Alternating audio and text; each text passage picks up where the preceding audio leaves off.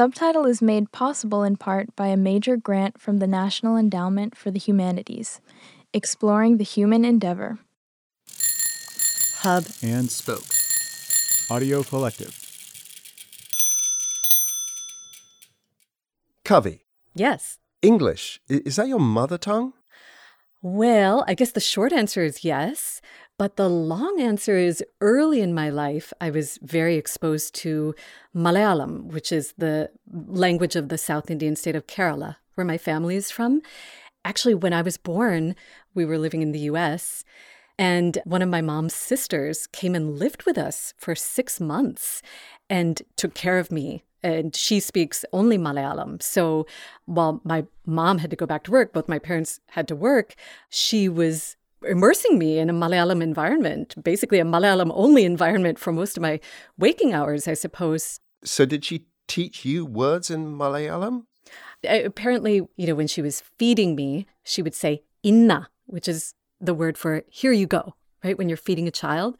After she left and went back to India and I had a nanny, the nanny thought that inna meant mama or, mother, because I would keep saying inna, inna. It was just her and me for most of the days. And she's a chatty one. She's a storyteller, so I know that she was talking to me a lot, whether or not I was responding in any way. My parents were here, and at that time, as much as they spoke Malayalam with each other, teachers and doctors would say things like, don't go exposing your kids to too many languages, otherwise they won't be fluent in any one. So I was exposed a lot to Malayalam growing up, but I would say English is my mother tongue. So English kind of muscled in very early in your life? Yeah, for sure. I don't know, but I imagine that quite a lot of people who have something like your experience, Kavi, like with family members who speak one language, but they're in a place where another language is being spoken, and so there's a little bit of an adjustment going on. At that age, I imagine it's a pretty easy adjustment. It must be much more challenging for older children, for people who, through one circumstance or another, have to switch languages from their mother tongue to another language completely when they're, 5 or 6 years old. Yeah, and speaking as the mom of a 6-year-old, I can say that would be a whole other challenge.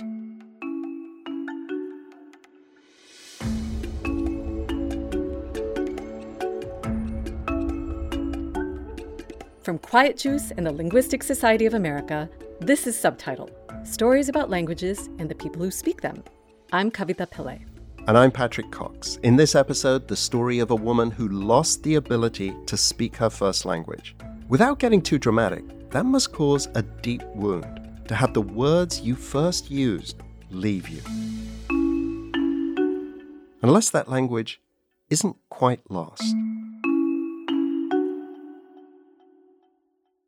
Can you pronounce the name of that famous Czech composer whose name begins with D.V.? Dvorak. Is that who you're thinking of? I can't think of anyone else. That is the name. So Antonin Dvorak. That's kind of what we say in the United States. But actually, it's not quite the way the Czechs say it. Antonín Dvořák. Antonín Dvořák. Antonín Dvořák. As close as it may sound to Dvorak, it's not quite the same. We really have no idea about how a language like Czech sounds because it has virtually no imprint here in North America, right? Can you think of a Czech word? There's probably some fabulous dessert, but I can't think of anything off the top of my head. Right. I mean, we just don't have those words. Also, Czech culture. What do we know about that?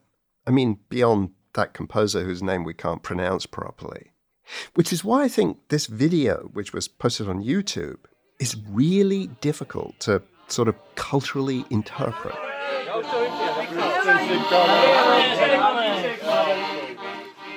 That sounds like a lot of fun. What is that? It's from the Czech Republic, from a village there, and it shows people taking part in a thing that they do every Easter. So there's a group of men and boys going door to door, looking like they're, paying their respects at Easter time. The person who shared this video with me is called Julie Servy. She was born in what was then called Czechoslovakia. She spent her very early years there, and she took part in this Easter ritual. So when the women of the houses answer their doorbells, that's when things get what we would think of as extremely odd. The boys and men create these whips out of willow branches, which they braid together with ribbon in very decorative ways. And then they go around and whip the girls and women.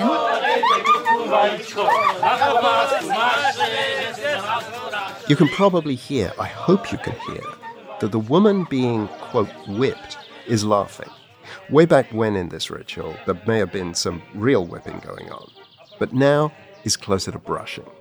Brushing, though, of the rear end. And in exchange for being whipped, the girls and women would hand over colored Easter eggs, in some cases alcohol in the form of slivovice shots. They might tie a ribbon onto the end of the whip and such. In this video, several of the women also donate bras to the cause. They tie them onto the end of the whips. After a while, the men move on in search of other females, getting a bit drunker with each shot of slivovice, homemade plum brandy. Watching this video out of context, it's, well, shocking. Not so much because of the barely concealed violent sexuality of the ritual. No, not that. But because it's clearly regarded by every participant as 100% wholesome. It's part of the culture. Or as Julie Sedovy puts it, part of the air you breathe. It was just one of those things that you grow up with, like trick-or-treating on Halloween or exchanging presents at Christmas. It's not something that you necessarily question until you have reason to pop out of that perspective. Which is exactly what happened to Julie. When she was 4, her family moved to Canada, where, when it comes to wholesome Easter fun, people favor bunnies over whips. I remember around the time that I was 9, one Easter, my father braided the whip and came and approached the girls in the house with the whip. And my sisters and I just crossed our arms and said, "Nope, we're not doing that this year." And he looked, very crestfallen because, what do you mean we're not doing that? That's kind of like saying, we're not exchanging presents this year. But by then, I think we had absorbed that this felt weird. And I certainly wouldn't have been able at that age to articulate why it felt weird or anything about its symbolism. It just felt weird.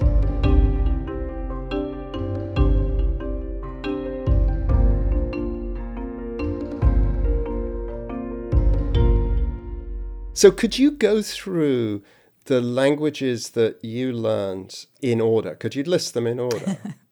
Sure. Should I list the forgetting in order as well? Julie has a complicated linguistic history, characterized by learning and forgetting.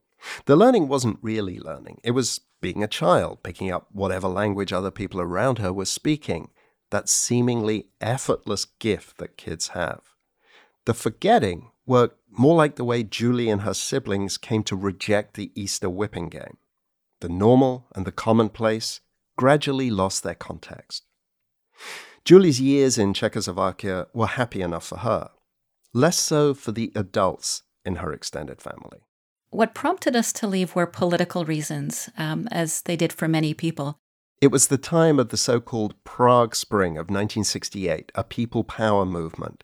It pushed the communist regime to relax its grip on power and accept reforms that might have set the country on the road to democracy.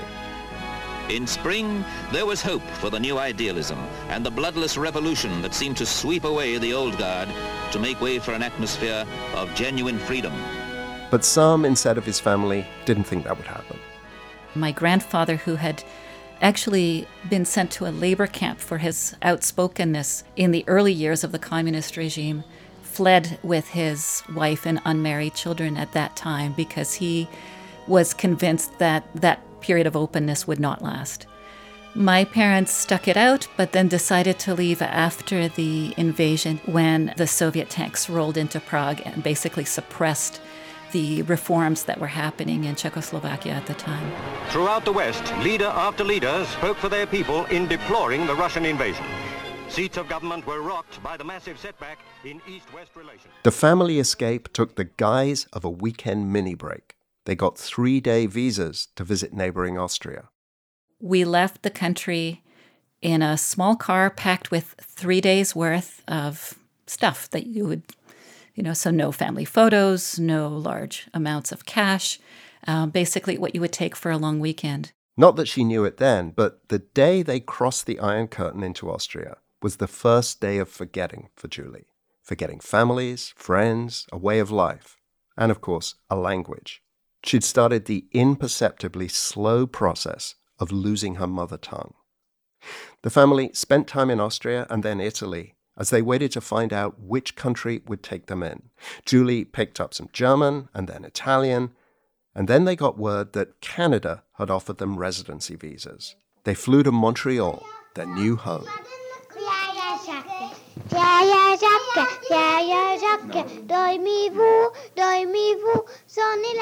This is Julie, age 4, a few weeks after arriving in Montreal. She learned Frère Jacques at preschool. French had become her 4th language, though in this recording there is some confusion among Julie and her siblings as they wonder whether they're being taught at preschool in French or English.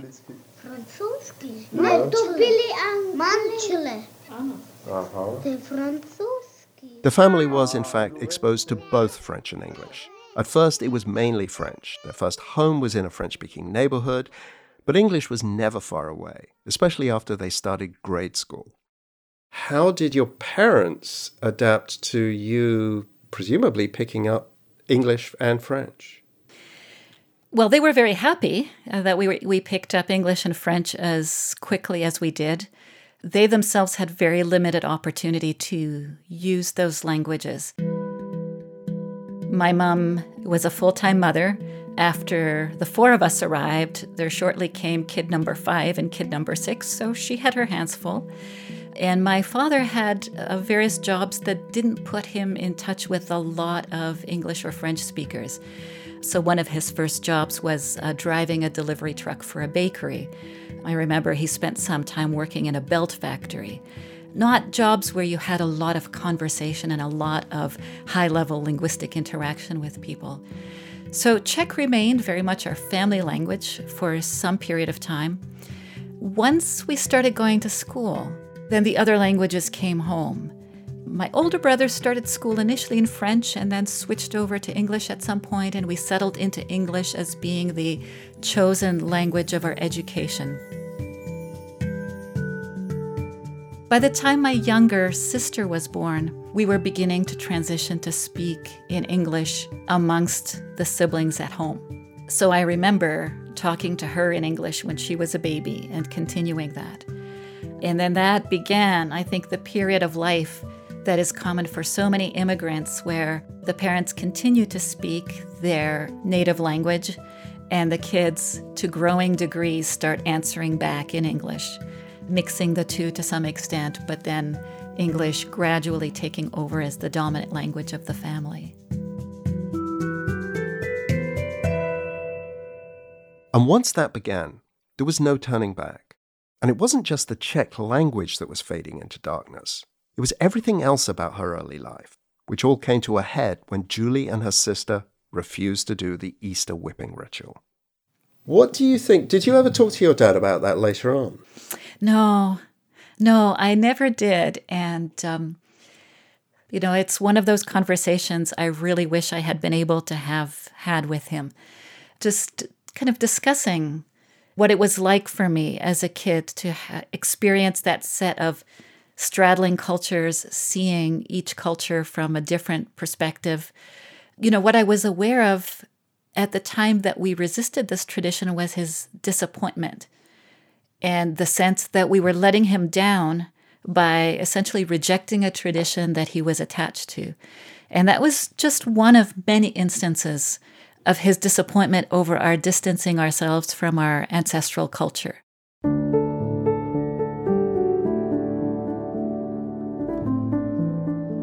I do wish that I had been able to have a conversation with him about what motivated that resistance, some of what was going on in our minds as we were growing up and trying to navigate these two worlds.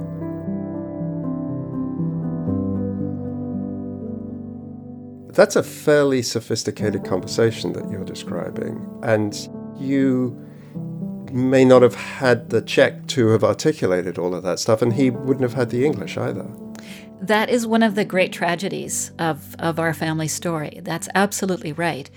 Certainly by the time that we had enough awareness to be able to articulate some of these thoughts, our command of Czech was starting to slip away, and it was mostly grounded in practical, everyday communication. We were not able to have these nuanced, delicate conversations.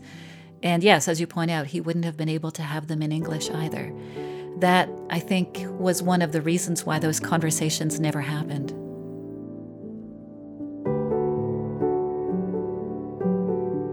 After the break, Julie seeks answers when she returns to the Czech Republic.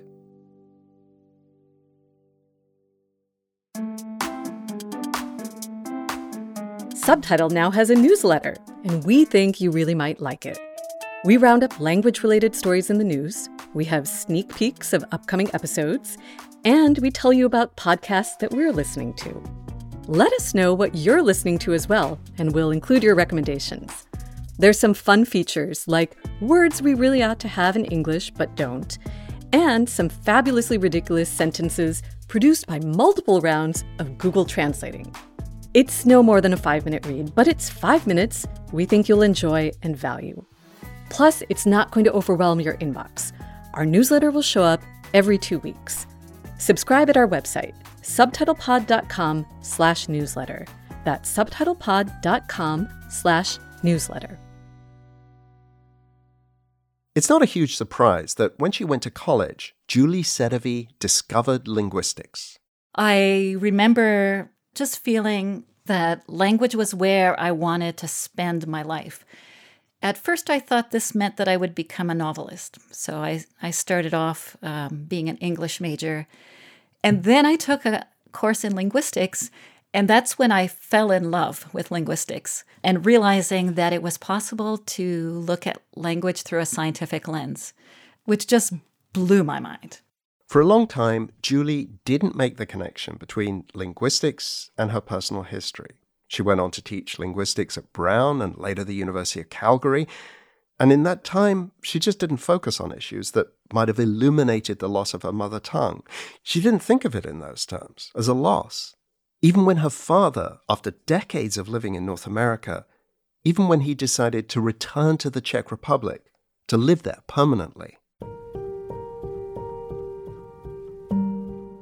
I suspect that a significant part of his decision was the feeling that he had never felt at home in North America, that he felt a growing sense of longing for the culture that he had grown up with, and that after the fall of communism, it was suddenly becoming possible to reconnect with that.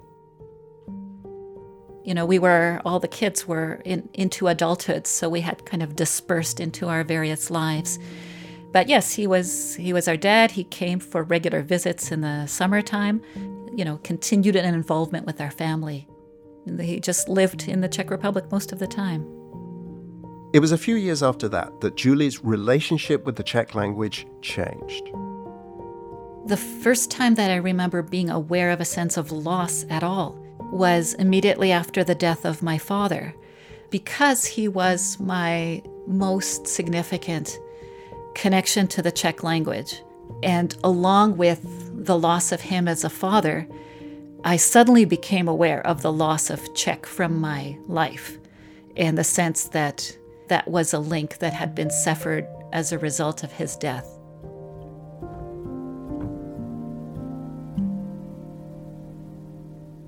Julie began wondering how she and her father had grown apart. Was language the problem? His poor English? Her barely functioning Czech? Was that it?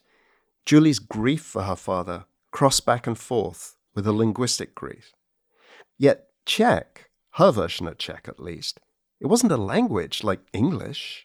For me, Czech was a private language. It was the language spoken by my family and close relatives, and hardly anywhere at all.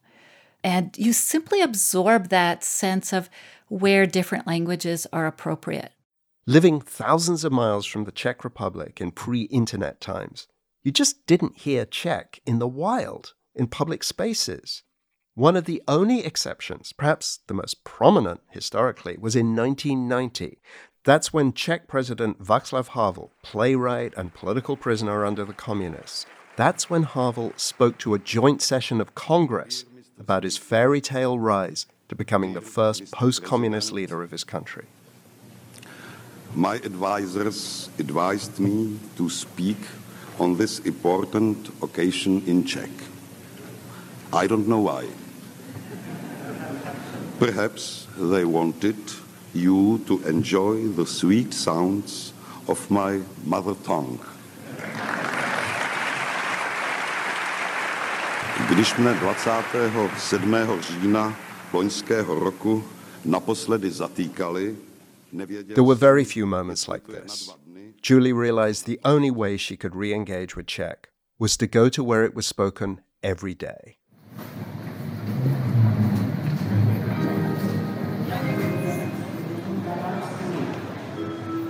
The re-entry for Julie was almost spooky as she got off a train at Prague's main station.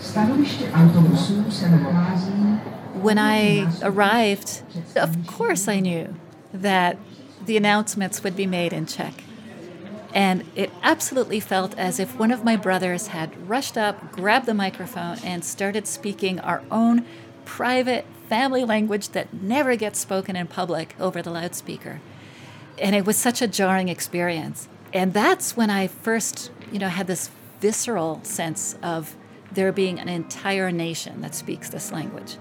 Being in this public place where Czech was the language that was spoken over loudspeakers was something that literally sent shivers all through my body. Julie kept going back, and in 2015, she spent a couple of months in the Czech Republic. She left her English-speaking family behind in Calgary and stayed in a small rural village, the village her father was from. The place was full of surviving family members who spoke little or no English. And it was the first time that I was alone in that country without someone who could translate for me and be an intermediary. So being forced to produce the language on a daily basis, being immersed in it, just really had a phenomenal effect.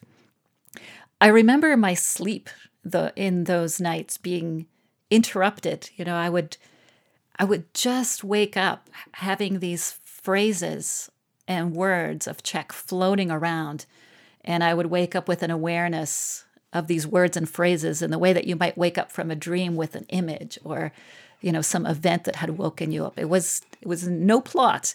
There was no plot to these dreams at all. It was just the Czech language just bubbling around. Julie stayed with her relatives, actually slept in the very bed where her father and 3 of his brothers had been born. She was awakened every morning by the bells of the church next door. The sounds, the smells, the tastes, it was a sensory return to her childhood. There were jarring moments too. An uncle asked Julie why she'd abandoned her mother, meaning why had she moved to a different city in North America? It made no sense to Julie. Her mother was happy. She was happy. But that made no sense to her uncle. I had a little bit of a perspective of what my life might have been like had I stayed in a village much like the one that my father grew up in, and where many of my relatives of my age, or even the next generation younger, have stayed very, very close to their extended families, have lives that are very involved with each other on a daily basis. And they don't go galloping off in pursuit of things like doing a PhD in a foreign country. That's just something that can look very weird from the outside. Still, with each day she spent there, Czech words were coming back. Words she knew or had known and loved. Fun words, too. The word for idiot, BLB, that's a fantastic word. Isn't it a beautiful word? Yeah, that word is boop. That does sound like an idiot. It's utterly idiotic, yeah. And then all the food words. Words for dishes Julie hadn't eaten in decades. Veprolkne... Oh, I can't even say it. Yes. Vepřoknedlo zelo.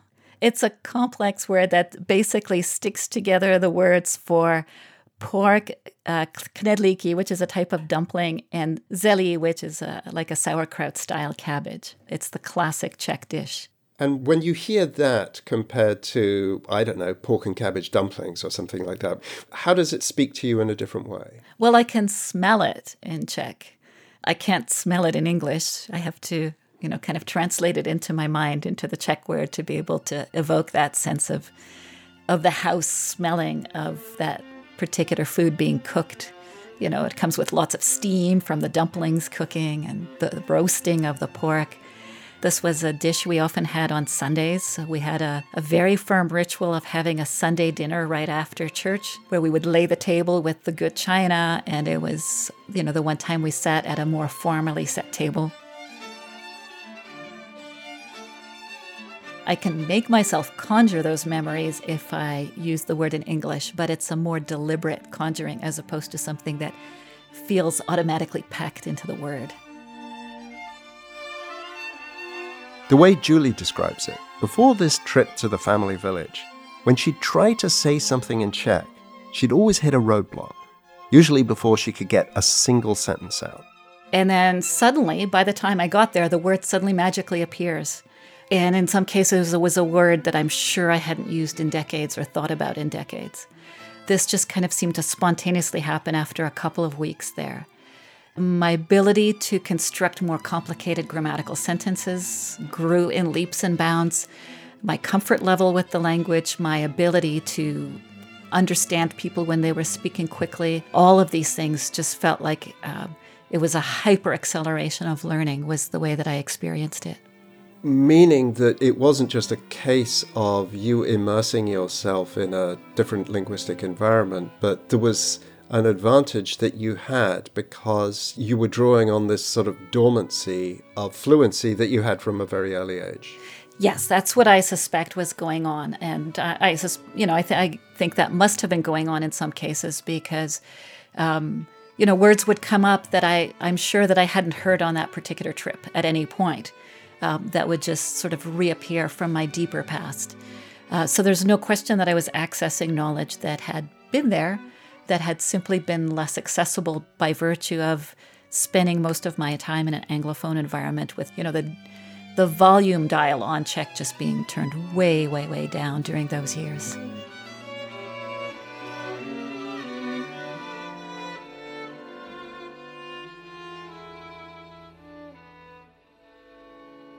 That must have been so exciting. It really was. Yeah, it was wonderful. And during the pandemic years, I haven't been able to go back. So I'm already feeling that sense of loss of accessibility. I'm doing my best to read in Czech, to listen to podcasts in Czech. But I think there's something about producing the language that allows you to access certain aspects of it that you simply can't get from being more passively exposed to it. Now Julie's background in linguistics came to the fore. She knew where to look for studies of people in her situation. And also, she knew how to interpret the research. So there are a couple of case studies where someone who was exposed to a language during their early years, then completely severed from that language, comes under hypnosis, where there's a technique used to kind of bring you back to the memories of that time period. And in a couple of these cases, the person would start speaking the language that they claim to have no knowledge of. This is very fascinating and very dramatic. It's hard to know from those case studies how much of an outlier these individuals were, because I think typically we don't have that strong a disconnect between our conscious and unconscious experiences of language. She also found research that more systematically considered the effects of early childhood exposure to another language, like with some internationally adopted kids. Situations where a child that was born and spent the very early part of their life in one country is then adopted and brought to a different country where they have no further relationship to their birth language at all. And a number of these studies have shown that even among adult adoptees who at the outset seem to have absolutely no recollection of their mother tongue, in some cases, if you look at their brain activity, It doesn't show any different patterns of responses to a language that they hadn't been exposed to.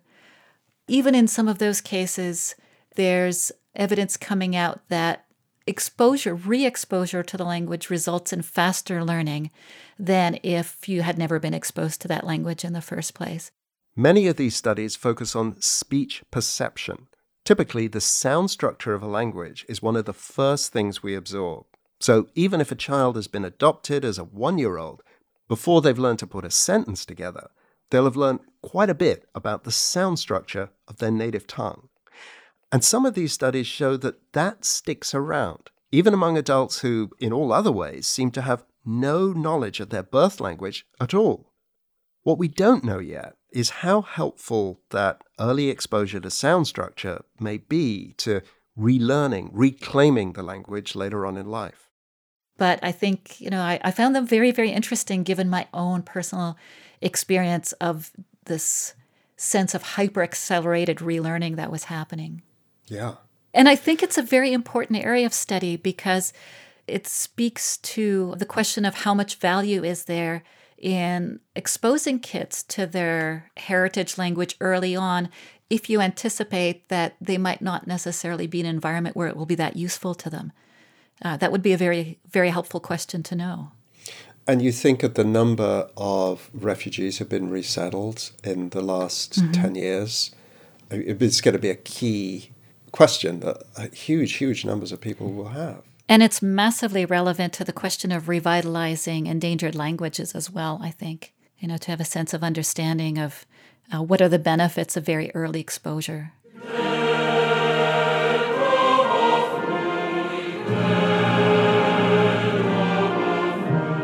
This is the Czech national anthem. It's got that national anthem kind of a sound to it, right?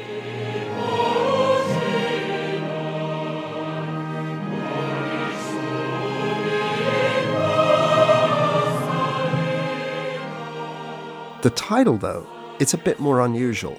Where is my home? Like a question. You don't often get that in an anthem. But the words go on to answer the question. Streams, meadows, orchards. That's my home. It's not quite that straightforward for Julie, of course. For me, that question, where is my home, is not exactly a rhetorical question. It is more of a real question that I ask myself on a regular basis.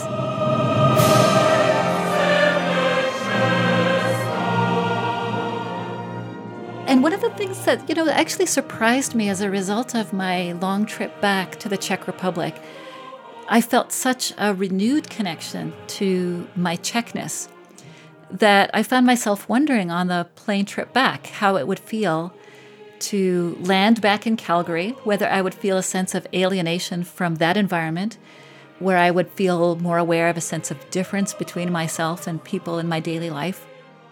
And the answer is yes, and I also felt a renewed connection to my home in Calgary. Both of those things happened as a result of becoming reconnected to the Czech side of me. It felt that it was easier now to be comfortable in this environment that I recognized as being my home in some ways, but not my home in other ways, if I was able to bring with me that Czech part of me that originated overseas. The alienation felt less painful. There was more of a sense of acceptance of, oh yeah, okay, being able to flip back and forth between perspectives on things without feeling that I didn't belong in either of those perspectives. More of a sense that, yes, I live in both of these. I live in multiple perspectives. I live in multiple homes.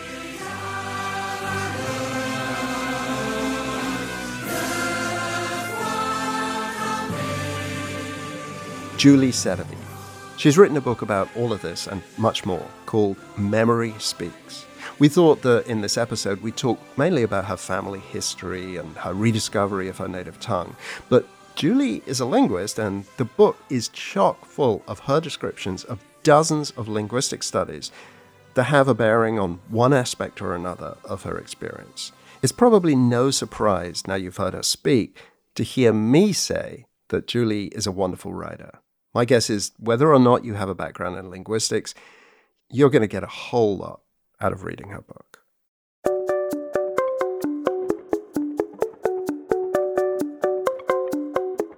Subtitle sound designer is Tina Toby. Allison Shao manages our newsletter and social media. Thanks to Allison Reed and everyone at the Linguistic Society of America. Also to the World Public Radio Program and to the Hub and Spoke Podcast Collective, of which Subtitle is a member. If you're looking around for a new podcast to listen to, try one of the other Hub and Spoke offerings. Here's one, the world's first podcast, Open Source, a show about arts, ideas, and politics. There's a great recent episode with Randall Kennedy, author of the new book, Say It Loud. He talks with host Christopher Lydon about optimism and pessimism in this era of polarization. Listen at radioopensource.org or wherever you get your podcasts. Please rate and review Subtitle at Apple Podcasts or wherever you listen. It really helps spread the word. Thank you. And thanks for listening to this episode. We'll be back in a couple of weeks. Subtitle is made possible in part by a major grant from the National Endowment for the Humanities, exploring the human endeavor. Hub and Spoke. Audio Collective.